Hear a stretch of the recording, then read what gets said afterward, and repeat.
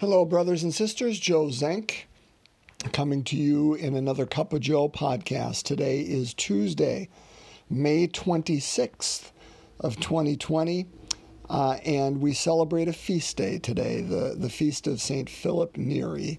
And we will talk about Philip a bit during the reflection today because I didn't know much about Philip. I don't know about you. Maybe you know a lot, but I didn't, and I did a little bit of research. I go to the Franciscans' website, and because I think they just do such a good job with their Saint of the Day, and did a little reading on him, and I will convey that to you. But what I read, I was so impressed, and so want to share that with you as well today.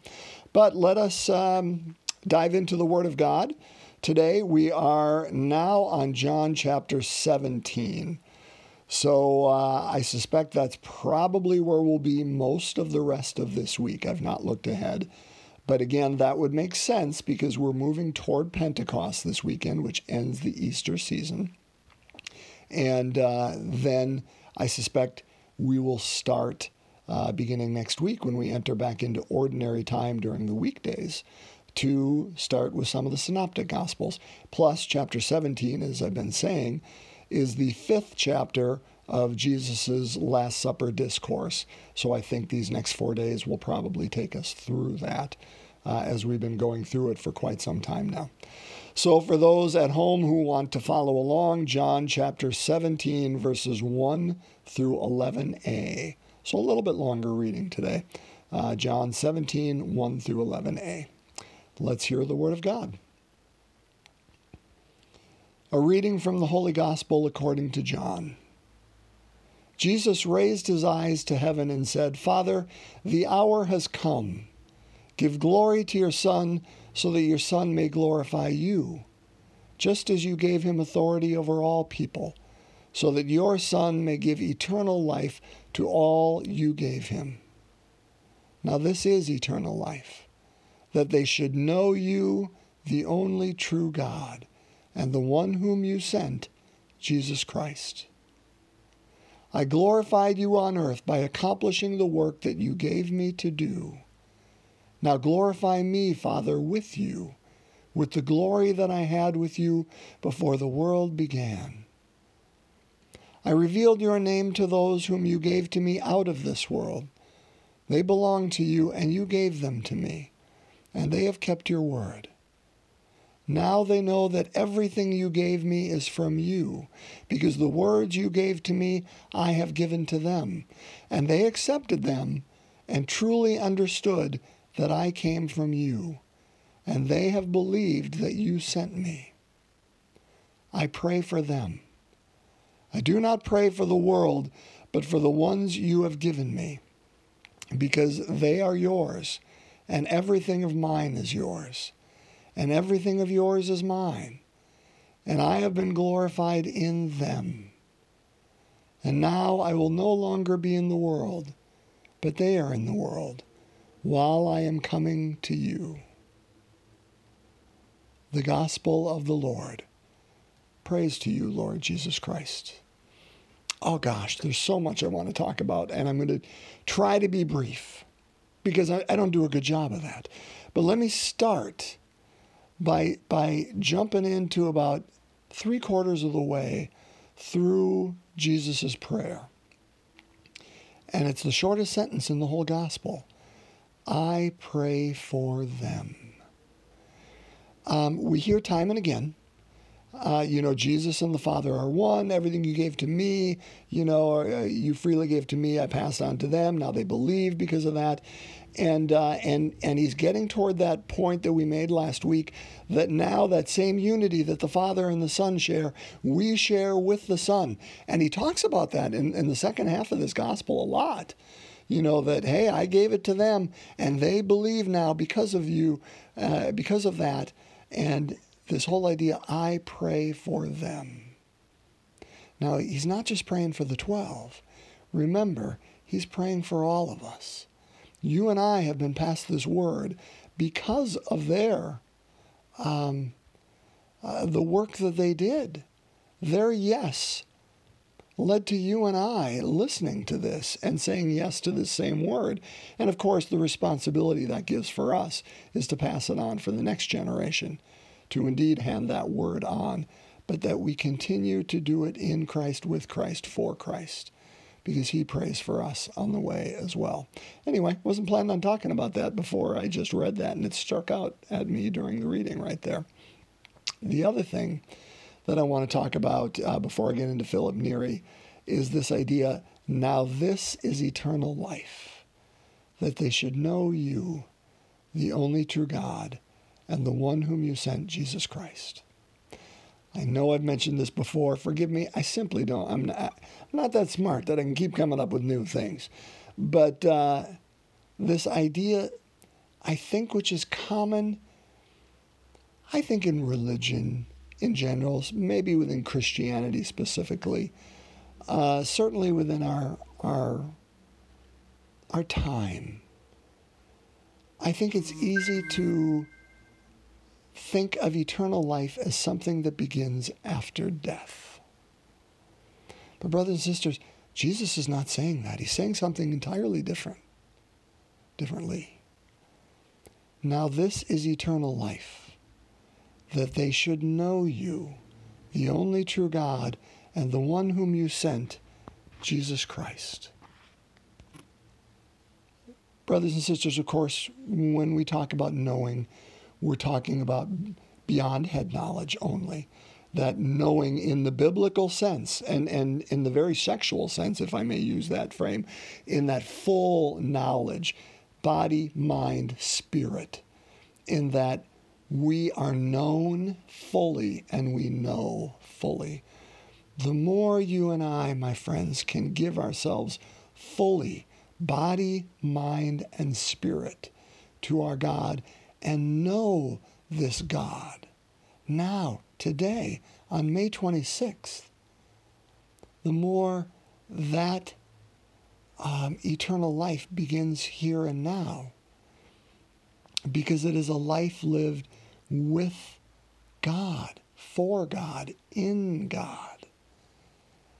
And that transition to the next life upon our death is going to be an easy one, if I may say that, because in a sense, it will be because of all these other deaths that we're saying no to now in order to say yes to Christ. Why would this transition from this physical life to our next life be any different? The more, brothers and sisters, we can die to whatever it is around us in order to say yes fully to this full knowledge, body, mind, and spirit of God, to know him, that life begins now. And of course, that would be natural to continue in the next life. Philip Neri. I'll give you the grassroots. That's not the word I'm looking for. The thumbnail sketch. How's that? The Reader's Digest version of Philip Neri's life. And he deserves far more than Joe Zenk is going to give it to you. And so if you are so inspired to study his life, I was really impressed with, again, the small amount of research I did. But here's what I know. Born in Florence in the 16th century. And why is that important?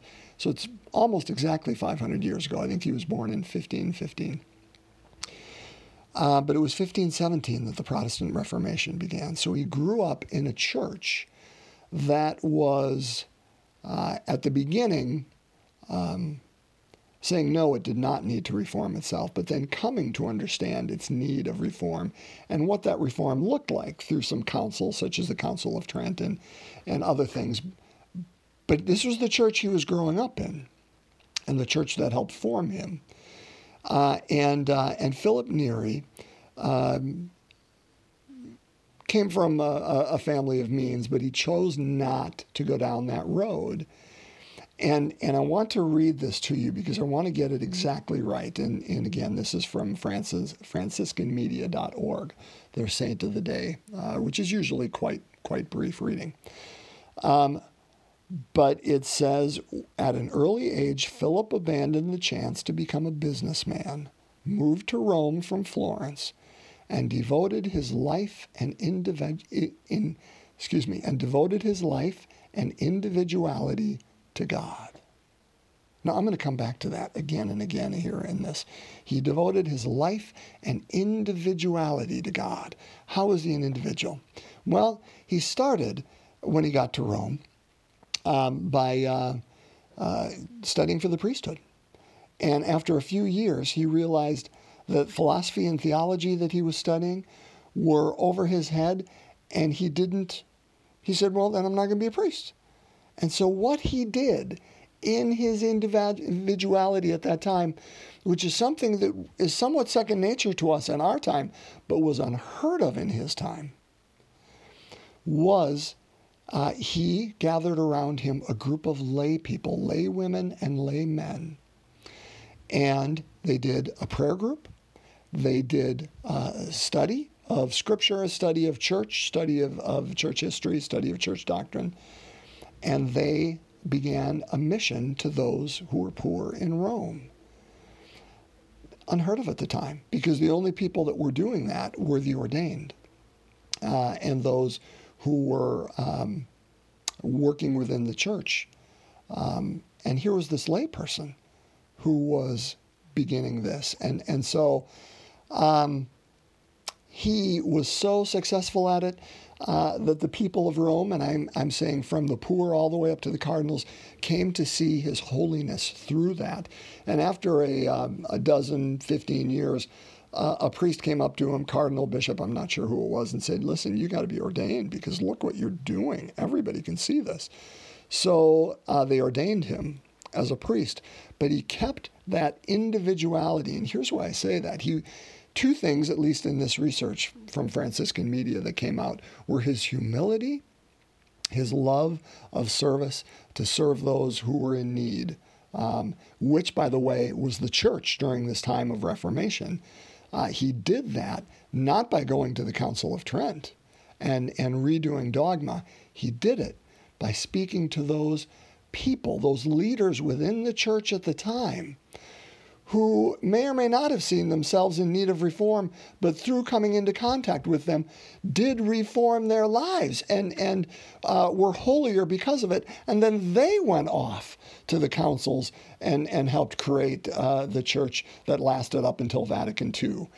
That's an amazing action that he did. Again, the humility of Philip Neri.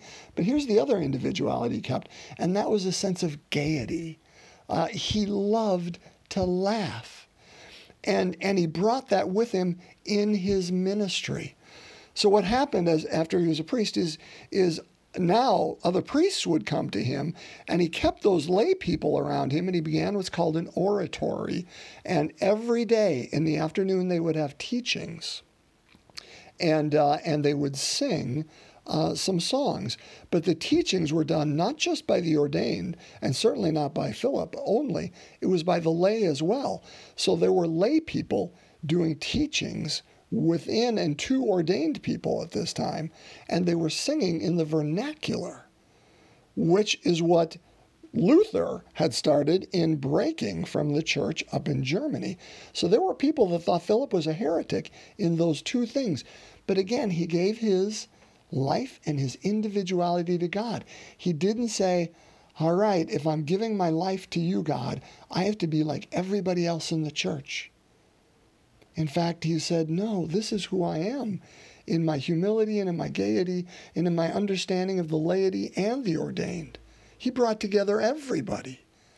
And yes, there were people that thought he was a heretic because of it, but ultimately the church said yes to his ministry. And saw yes to it because they saw the fruits of it and what it was doing. I know I told you I'd be brief, and I'm going to end with this. Brothers and sisters, there's that famous story of St. Francis on his deathbed, and the small community of Franciscans was gathered around him. And he looked up at them as he was close to death, and he said, I have done what was mine to do. Now you must do what is yours to do. Philip lived in that same vein. He did what was his to do, not what everybody else was doing around him at the time. in his individuality, he did what was his to do.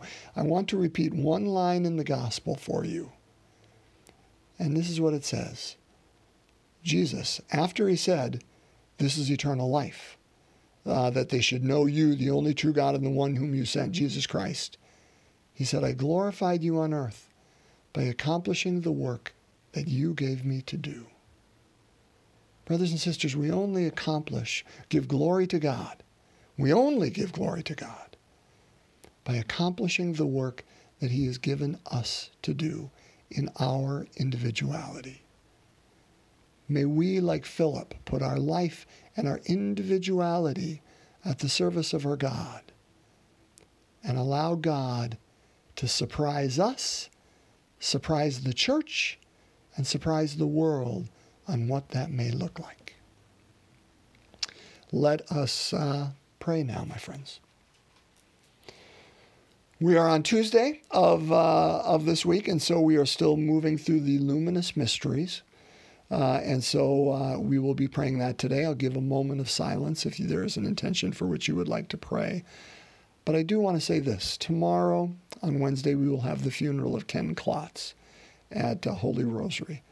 And today I was also notified of two other funerals that will be coming up this week or sometime soon. Kathy Hauk, who passed away from Saints Peter and Paul here, and Tom Winkle, who passed away from St. Anne.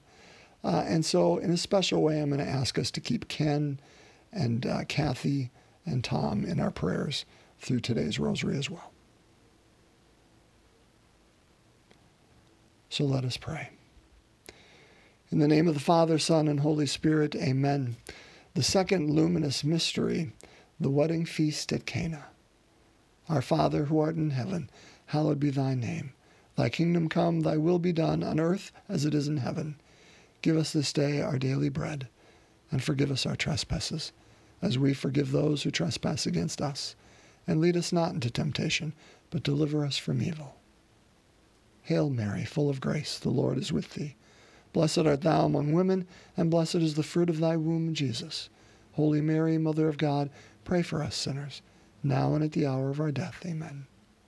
Hail Mary, full of grace, the Lord is with thee. Blessed art thou among women, and blessed is the fruit of thy womb, Jesus. Holy Mary, Mother of God, pray for us sinners, now and at the hour of our death. Amen. Hail Mary, full of grace, the Lord is with thee. Blessed art thou among women, and blessed is the fruit of thy womb, Jesus. Holy Mary, Mother of God, pray for us sinners, now and at the hour of our death. Amen. Hail Mary, full of grace, the Lord is with thee.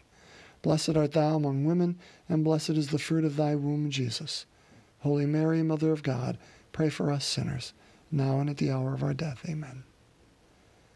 Hail Mary, full of grace, the Lord is with thee.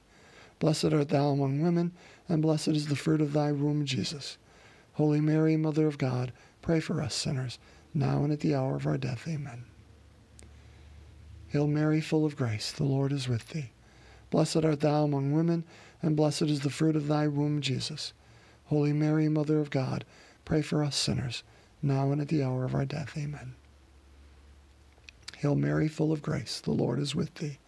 Blessed art thou among women, and blessed is the fruit of thy womb, Jesus. Holy Mary, Mother of God, pray for us sinners, now and at the hour of our death. Amen. Hail Mary, full of grace, the Lord is with thee. Blessed art thou among women, and blessed is the fruit of thy womb, Jesus. Holy Mary, Mother of God, pray for us sinners, now and at the hour of our death. Amen. Hail Mary, full of grace, the Lord is with thee. Blessed art thou among women, and blessed is the fruit of thy womb, Jesus. Holy Mary, Mother of God, pray for us sinners, now and at the hour of our death. Amen. Hail Mary, full of grace, the Lord is with thee. Blessed art thou among women, and blessed is the fruit of thy womb, Jesus. Holy Mary, Mother of God, pray for us sinners, now and at the hour of our death. Amen. Glory be to the Father, and to the Son, and to the Holy Spirit, as it was in the beginning, is now, and ever shall be, world without end. Amen. O my Jesus, forgive us our sins, save us from the fires of hell, lead all souls to heaven, especially those in most need of thy mercy. In the name of the Father, Son, and Holy Spirit. Amen. Blessings to you, my friend. Thanks for being with us today. during this podcast. I wish you well and every blessing, and I look forward to us being back together again tomorrow. Bye-bye.